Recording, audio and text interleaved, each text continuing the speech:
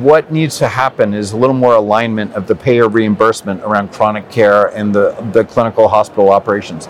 Because one thing that we do have is 4 to 10x higher adoption when it's that doctor recommending something to a patient than the employer recommending something to their employee base, or the payer even like suggesting like, John, you really need to manage this, and people don't trust insurance. Why are you trying to get me to do this?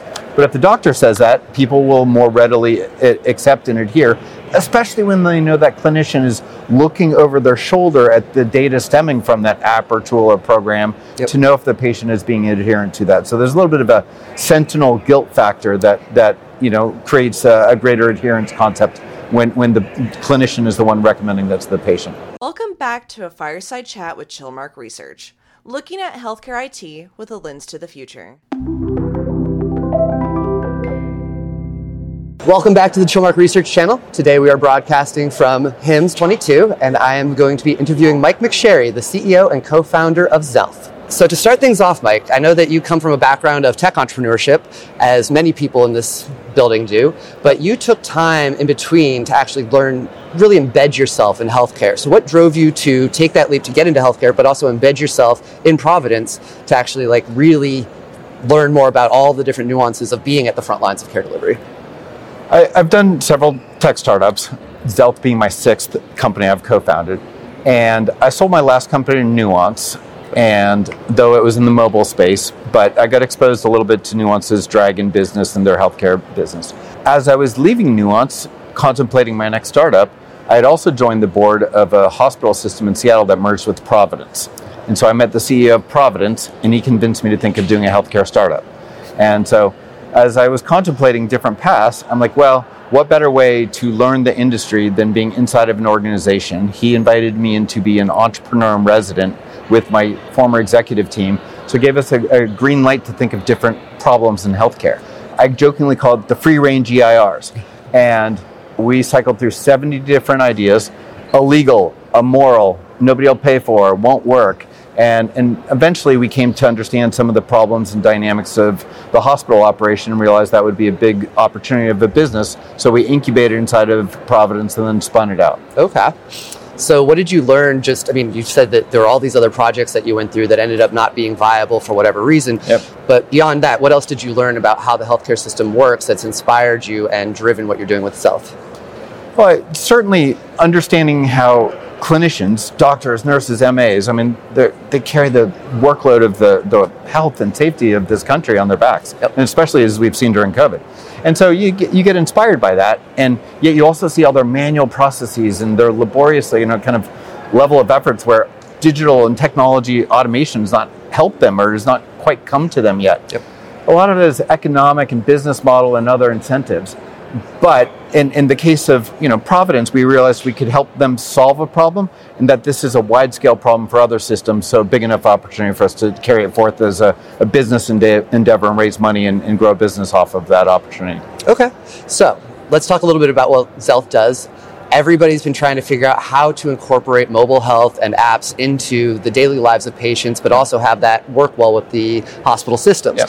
So tell me a little bit about how you are addressing that issue and what some of the unique problems are that Zelf addresses that maybe a Haptique or some of these other attempts to do this in the past weren't able to actually accomplish. Yeah.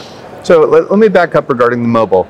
I co-founded Boost Mobile, which is now Dish's nationwide prepaid service.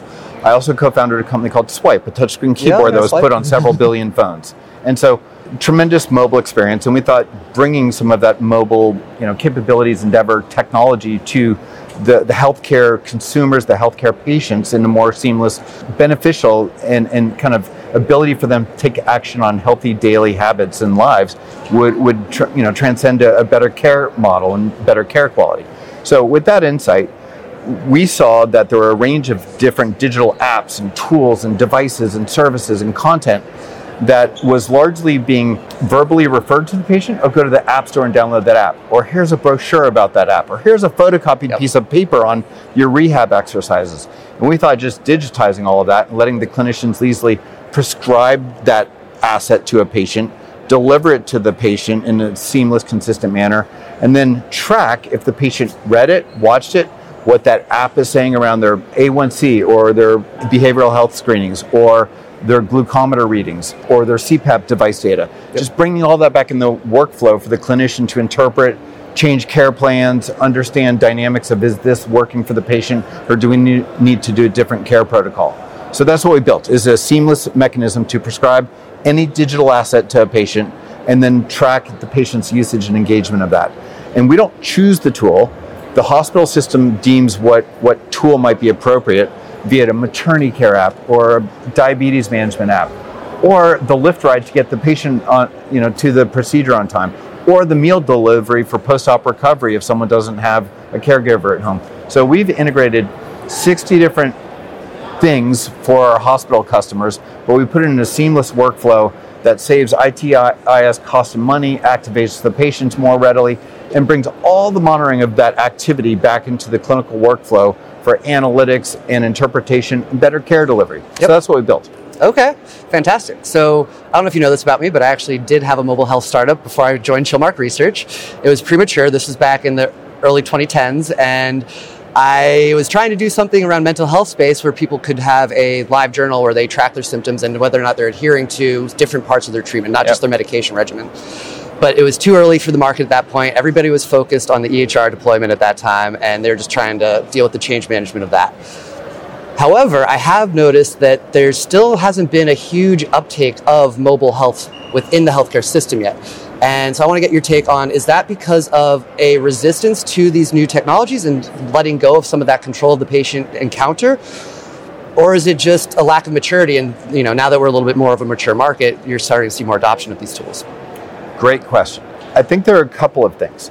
So when we were incubated inside Providence, we saw the rise of digital health. There'd be apps that would help manage XYZ, and the payers and employers have far more and direct to consumers going to the app store and downloading something that helped them in their weight loss or their nutrition management or their stress and anxiety.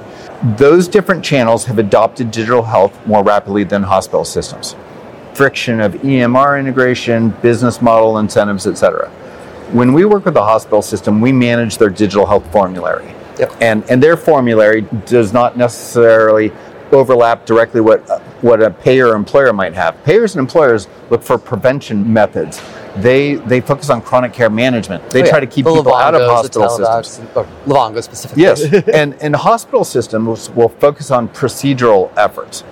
They will almost always adopt a maternity care app. They will almost always do surgical prep and the PTOT recovery on that and digitizing that pathway. Okay. Increasingly, they're doing behavioral health, but when you get into broad-based chronic care, the hospital systems don't have the financial incentive to prescribe something and then get paid to monitor against it and who's paying for that. So what needs to happen is a little more alignment of the payer reimbursement around chronic care and the clinical hospital operations.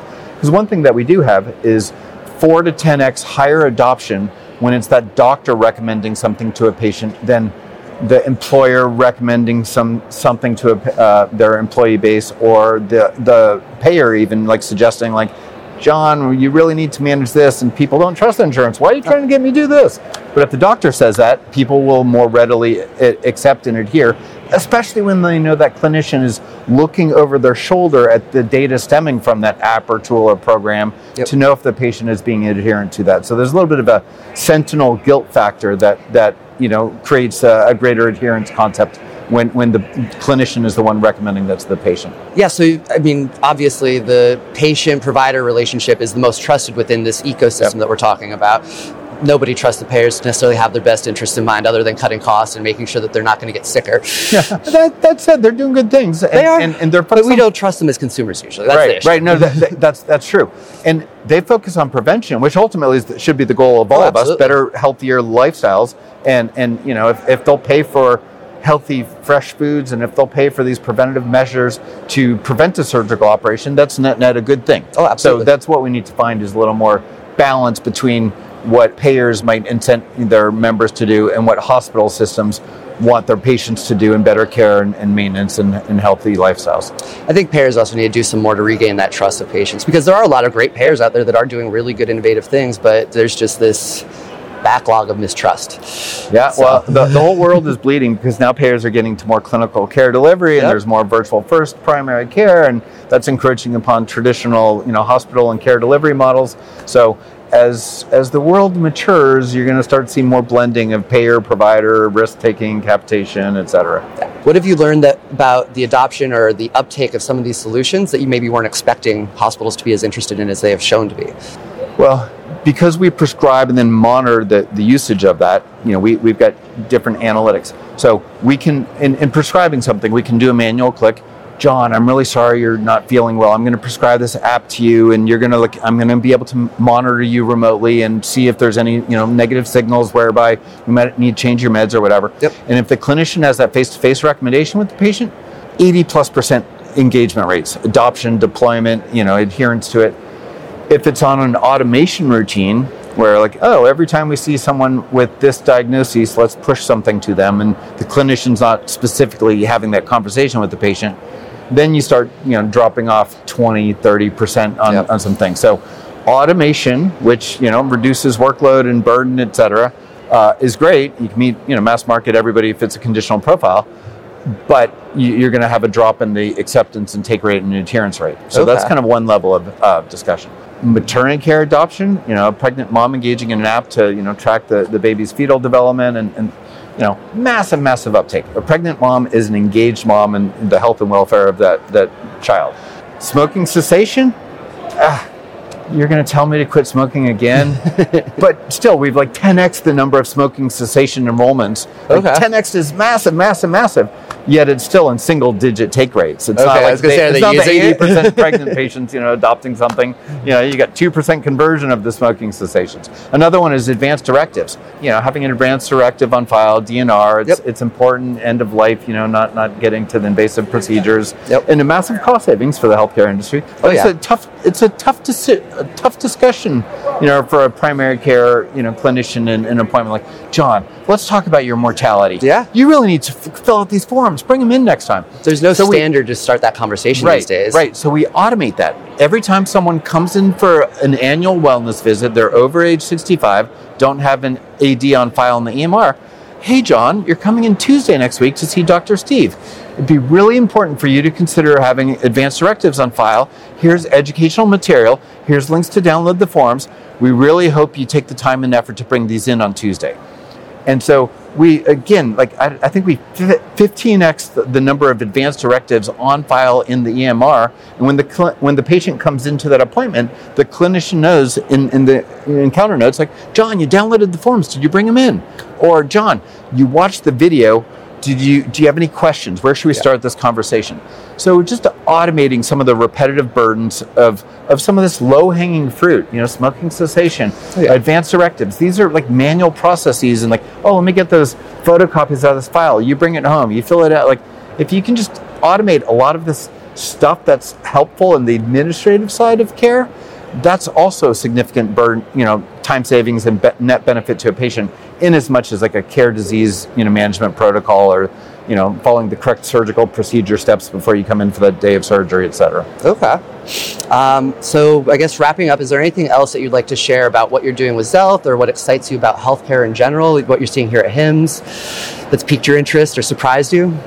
Well, I came into healthcare to make a change, and I want to do so at scale. And we're now working with over 20 hospital systems, and these are the largest ones in the country. And, I want to be ultimately the benchmarking of digital health effectiveness, knowing what apps, what tools, what programs, on what intervention, routine or protocol produce the most effective results for patients. I mean, I jumped into, I had success in some past companies.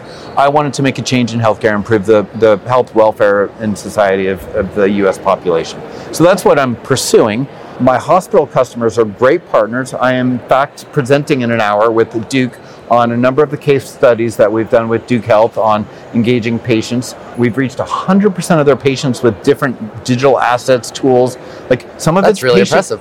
Some of it's patient education. Some of it's COVID awareness. Some of it's how to schedule a telehealth appointment and teach all their patients how to do telehealth in this times of COVID. But Duke has been a fabulous partner, and so that's something that if you're free in an hour, come up and hear the co-presentation with their chief digital officer and myself. Okay. So actually, building off of what you were just talking about, one of the things that we were speaking with someone yesterday about is this need for better digital literacy in our country. So it sounds like that's something that you're also working to address. Yeah, and we have sent out material that is sort of targets the different patient populations with their level of educational interest in that product. It speaks to their level of depth in that material. Is it like deep oncology level data that gets really, really in depth, or is it more generic, grade school educational level, material? Yep. Some of our hospital customers have rural populations. One even said we have an average of fourth grade reading level across our population. Like, holy cow!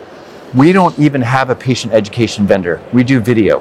Okay. And so video is really good. But that was tragic. That was sad for me to hear. I had never even, kind of contemplated that. So how you reach a patient population that's meaningful and engages them and speaks to them on the level that they'll understand, the health, the benefits, the consequences of not taking care of some of their healthcare needs and preparation and healthy lifestyles and maintenance. We've bridged into a lot of social determinant of health. Yep. We've done a number of meal delivery programs for patients, post-bariatric surgery, how to get started on a healthier eating lifestyle, post-surgical operation when you don't have a caregiver at home, having some fresh meal delivery for you to start off on a recovery plan and pathway. We've done transportation.